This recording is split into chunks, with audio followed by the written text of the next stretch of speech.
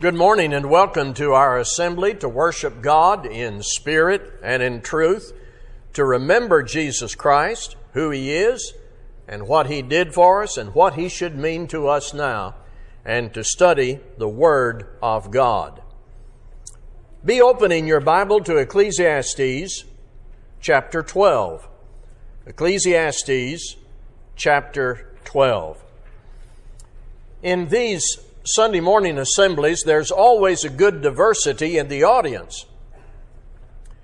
Different races, different backgrounds, men and women and children, and we try to address all these groups in our preaching and teaching from Scripture.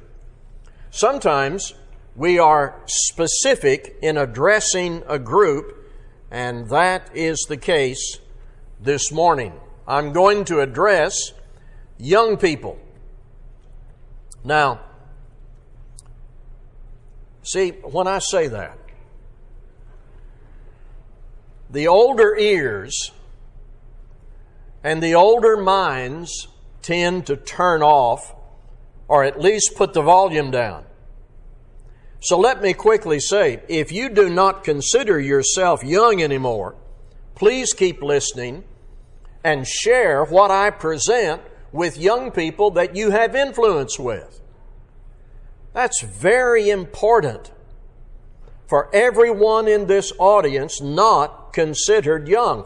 I would deliver this same sermon if the audience was composed of people from 55 and older. Because of influence and evangelism. We are all evangelists in taking God's Word to people who may be in a different category than we occupy. So, though I have a very specific group in mind, it will be valuable for everyone to listen and share the message. Parents and grandparents will often ask, what part of the Bible can I share with young people, my children, grandchildren, great-grandchildren, that will specifically address their needs? Maybe a statement that captures responsibility. Well, please listen. Write these passages down, and there will be opportunities you will have to talk to young people, perhaps in your family or maybe outside your family, but within your circle of influence from these passages. Now, what is the most difficult time in life? Is it infancy, adolescence, middle age, elderly? Certainly, we would all acknowledge that every stage in life has peculiar types of stress or temptation. But I think we would all acknowledge that in that transition from childhood to adulthood, in the teens and maybe into the early 20s, especially in our present time, it is tough, frustrating, and without a good compass, you just can't find your way. You know that you must develop a sense of independence as you get into your teens and your 20s. And you must also come to terms with personal discipline, good direction, responsibility. Moses said once that the imagination of man's heart is evil from his youth. Genesis 8:21. Paul admonished Timothy to flee youthful lust in 2 Timothy 2 verse 22. The book of Proverbs is loaded with good principles parents need to share with their children before they leave home. So it strikes me that we have an obligation to help and encourage our young people. And one way we can do that, not the only way, but one way is to give them very specific statements from God. In His Word, written plainly, that they can remember and apply and depend on. The format of this sermon this morning is very simple. Here are 4 passages from God we offer as reliable counsel for our young people. I'm sorry about the computer glitch that does not capture all of this, but you can look in your Bible in Ecclesiastes 12 and verse 1. Remember also your Creator in the days of your youth, before the evil days come and the years draw near, of which you will say, I have no pleasure in them. I think there is an idea that's been around a long time. And this idea used to be called sowing your wild oats. I heard this among young people in the days of my youth, and some were very bold about it. And it would sound something like this: I'm going to have fun now. I'm going to fulfill all of my appetites now while I'm young and vigorous. And then later in life, when I'm old and tired and worn out and can't get around, then I'll give my life to God. Now, immediately, that should sound selfish, and it's a very hazardous calculation, but it's very common to say, I'm going to use my good years for me. I'm going to expend my energy and my youth for my carnal purposes. It's all going to be about me. And then when I'm almost dead, I'm going to give what's left to God. Does that sound like it honors the Creator? Does that sound like a good response to Jesus, who died on that cross and was raised from the dead so that we might live right? Now, it is true, one can turn to God and, if repentance is sincere, be saved in old age.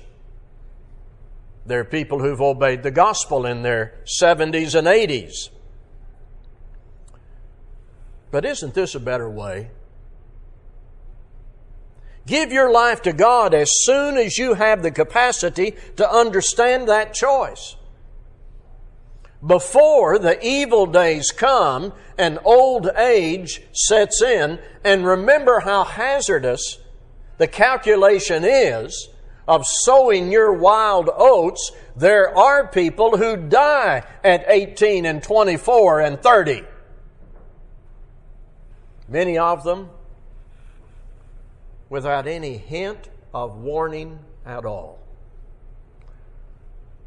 Remember also your Creator in the days of your youth, before the evil days come and the years draw near, of which you will say, I have no pleasure in them. Children, obey your parents in the Lord, for this is right. If there is the collapse of this nation, one major cause is the breakdown of the home.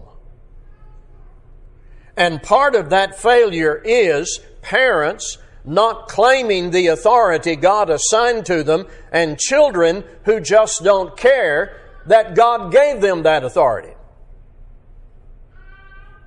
Parents sometimes throw their hands in the air, frustrated, and say, kids these days. When it would be equally true to say, parents these days. The deep moral deficit that is killing the nation is in part the breakdown of the parent-child relationship. It creates instability not only in the home, but in the schools and churches and a community in the nation. Right now, children, just make up your mind. You're going to respect your parents. You're going to obey them. And understand that God knew exactly what He was doing when He set the family up that way, with parental authority. You may not agree with everything your parents say. You may not like it. You may cry out from time to time, "It isn't fair." And your friends may confirm your rebellion. God is watching, listening, and His expectation has been made clear. Children, obey your parents. You may discover what Mark Twain found out. I'm quoting Mark Twain. "When I was a boy of 14, my father was so ignorant I could hardly stand to be in the same room with him. But when I got to be 21, I was astonished at how much the old man had learned in 7 years."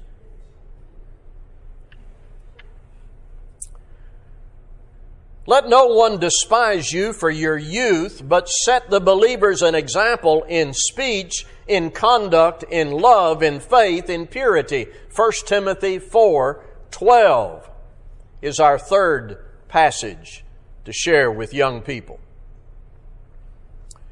Confession here. I remember when I was a young preacher, I read this and I thought, this was the verse God gave me to use if someone questioned my youth. I saw this verse like a bullet. If someone acted like they thought I was too young to preach, I'd quote this verse. I missed it altogether. I didn't have it right.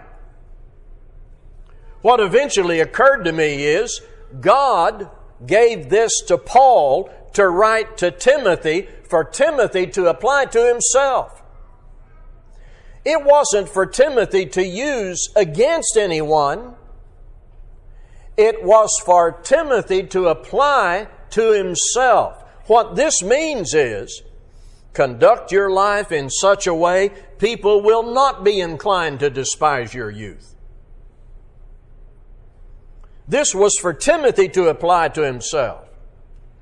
And it remains for all young folks to apply to their lives. And the point is this: act in such a way, treat God in such a way, treat people in such a way, have such good discipline and conduct, people are not likely to use your youth and your inexperience as a point of criticism. With that in mind, look with me at the entire verse, not just the opening phrase. Let no one despise you for your youth, but set the believers an example in speech, in conduct, in love, in faith, in purity. Young people, did you hear that? If you conduct yourself as a Christian consistently, faithfully, and with humility, you will set a good example for everybody, those younger than you and those older than you. And you will remove any questions about your youth and inexperience. Folks will not be inclined to bring up your youth and demean you about it if they observe your good example of faithfulness to God. 2 Timothy 2:22. Finally, near the end of the sermon, we get all the verse in one box. So flee youthful passions and pursue righteousness, faith, love, peace, along with those who call on the Lord from a pure heart. 2 Timothy 2:22. Now, let's just be frank here. There are youthful passions or lust. When I was a teenager, A wise man told me, Warren, when you are strongly attracted to something you know is wrong, run, don't walk. Bible class teacher I had in my high school years. When you're strongly attracted to something you know is wrong, run, don't walk. Be afraid of what sin can do to you. He was talking to me about premarital sex and alcohol. I tell you, I heard so much preaching about that when I was a teenager, I thought at one point that was all the Bible said. When alcohol and sex was offered, I could picture myself in the fires of hell. I know that sounds exaggerated. And I'll tell you that a little later I came to terms with the other motives, like loving God and following Christ and being a good example. But at first I ran the other way primarily because I was terrified by the wrath of God. Now that wasn't altogether bad. My teacher said, run, don't walk. Drinking parties, I was forbidden to attend. And besides, I was afraid. I ran the other way. Thank God I did. Now here in 2 Timothy 2:22, there is the more comprehensive sum of all that. See, the running, while necessary, must be accompanied by the direction. To say that another way, when you shun what is wrong, then the follow-through is to embrace what is right. And those things must be combined. That's the sum of it. Flee youthful passions and pursue righteousness. So in fleeing, you're running. In pursuing, you're latching on to the other thing. Young folks need to run away from youthful lust, but they need to run in a definite direction, not aimlessly. Pursue righteousness, faith, love, peace, along with those who call on the Lord from a pure heart. So, young people, you have running orders from God through Paul to Timothy. And for young people today, it's not only running orders, it is running away from what is destructive toward what is constructive in your life. Righteousness, faith, love, peace, along with those who call on the Lord from a pure heart. 4 passages to share with young people. Well, I tell you, the country's in danger. We all know that. The media makes it look like the problem is political and social and economic. Those disparities are symptoms. The real problems at the core of our society, spiritual and moral. And at the core of that cause, there is this breakdown of the family unit. I read the other day in a book that's loaded with evidence. The United States has the highest family fragmentation rates in the industrial world.